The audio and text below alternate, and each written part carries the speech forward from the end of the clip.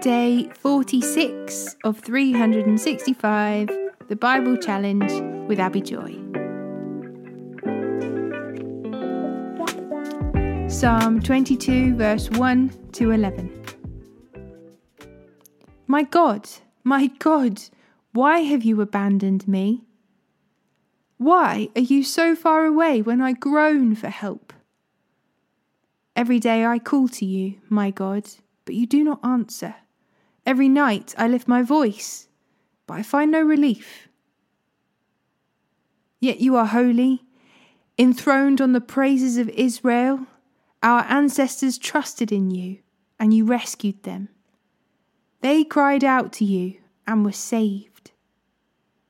They trusted in you and were never disgraced. But I am a worm and not a man. I am scorned and despised by all. Everyone who sees me mocks me. They sneer and shake their heads, saying, "Is this the one who relies on the Lord? Then let the Lord save him. If the Lord loves him so much, let the Lord rescue him." Yet you brought me safely from my mother's womb and led me to trust you at my mother's breast. I was thrust into your arms at my birth. You have been my God from the moment I was born. Do not stay so far from me, for trouble is near, and no one else can help me.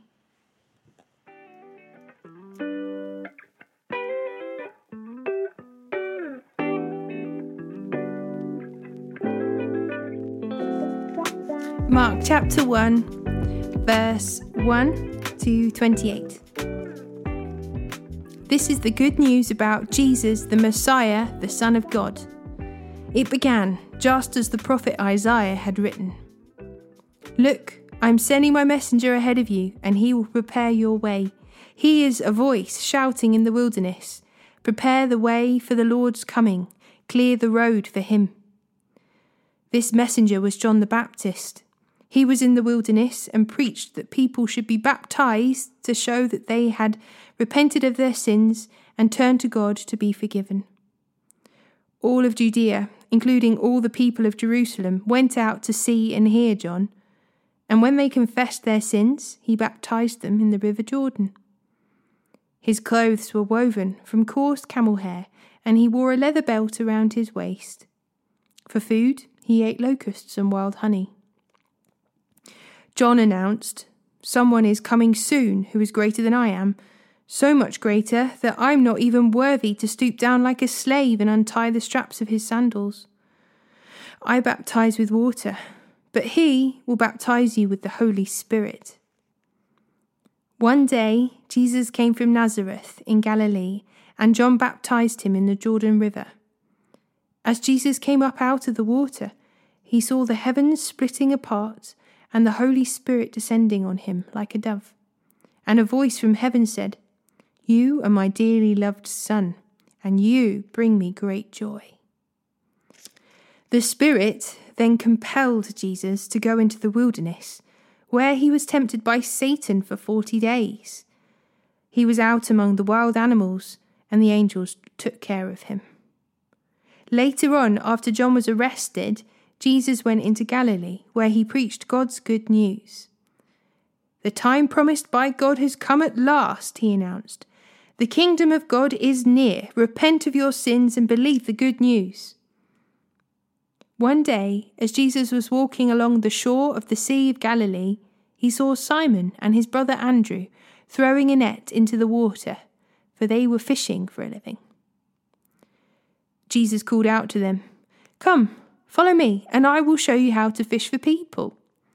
And they left their nets at once and followed him. A little farther up the shore, Jesus saw Zebedee's sons, James and John, in a boat repairing their nets. He called them at once, and they also followed him, leaving their father, Zebedee, in the boat with the hired men. Jesus and his companions went to the town of Capernaum. When the Sabbath day came, he went into the synagogue and began to teach. The people were amazed at his teaching, for he taught with real authority, quite unlike the teachers of religious law. Suddenly, a man in the synagogue, who was possessed by an evil spirit, cried out, "Why are you interfering with us, Jesus of Nazareth? Have you come to destroy us? I know who you are, the Holy One of God." But Jesus reprimanded him. "Be quiet. Come out of that man," he ordered. At that, the evil spirit screamed, threw the man into a convulsion, and then came out of him. Amazement gripped the audience, and they began to discuss what had happened. "What sort of new teaching is this?" they asked excitedly. "It has such authority. Even the evil spirits obey his orders." Then the news about Jesus spread quickly throughout the entire region of Galilee.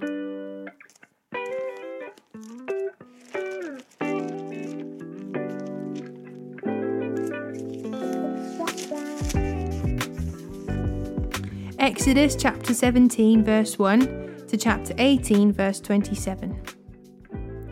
At the Lord's command, the whole community of Israel left the wilderness of Sin and moved from place to place. Eventually, they camped at Rephidim, but there was no water there for the people to drink. So once more, the people complained against Moses. "Give us water to drink," they demanded. "Quiet," Moses replied. "Why are you complaining against me? And why are you testing the Lord?" But, tormented by thirst, they continued to argue with Moses. "Why did you bring us out of Egypt? Are you trying to kill us, our children, and our livestock with thirst?" Then Moses cried out to the Lord, "What should I do with these people? They're ready to stone me." The Lord said to Moses, "Walk out in front of the people. Take your staff, the one you used when you struck the water of the Nile, and call some of the elders of Israel to join you. I will stand before you on the rock at Mount Sinai. Strike the rock, and water will come gushing out. Then the people will be able to drink." So Moses struck the rock as he was told, and water gushed out as the elders looked on.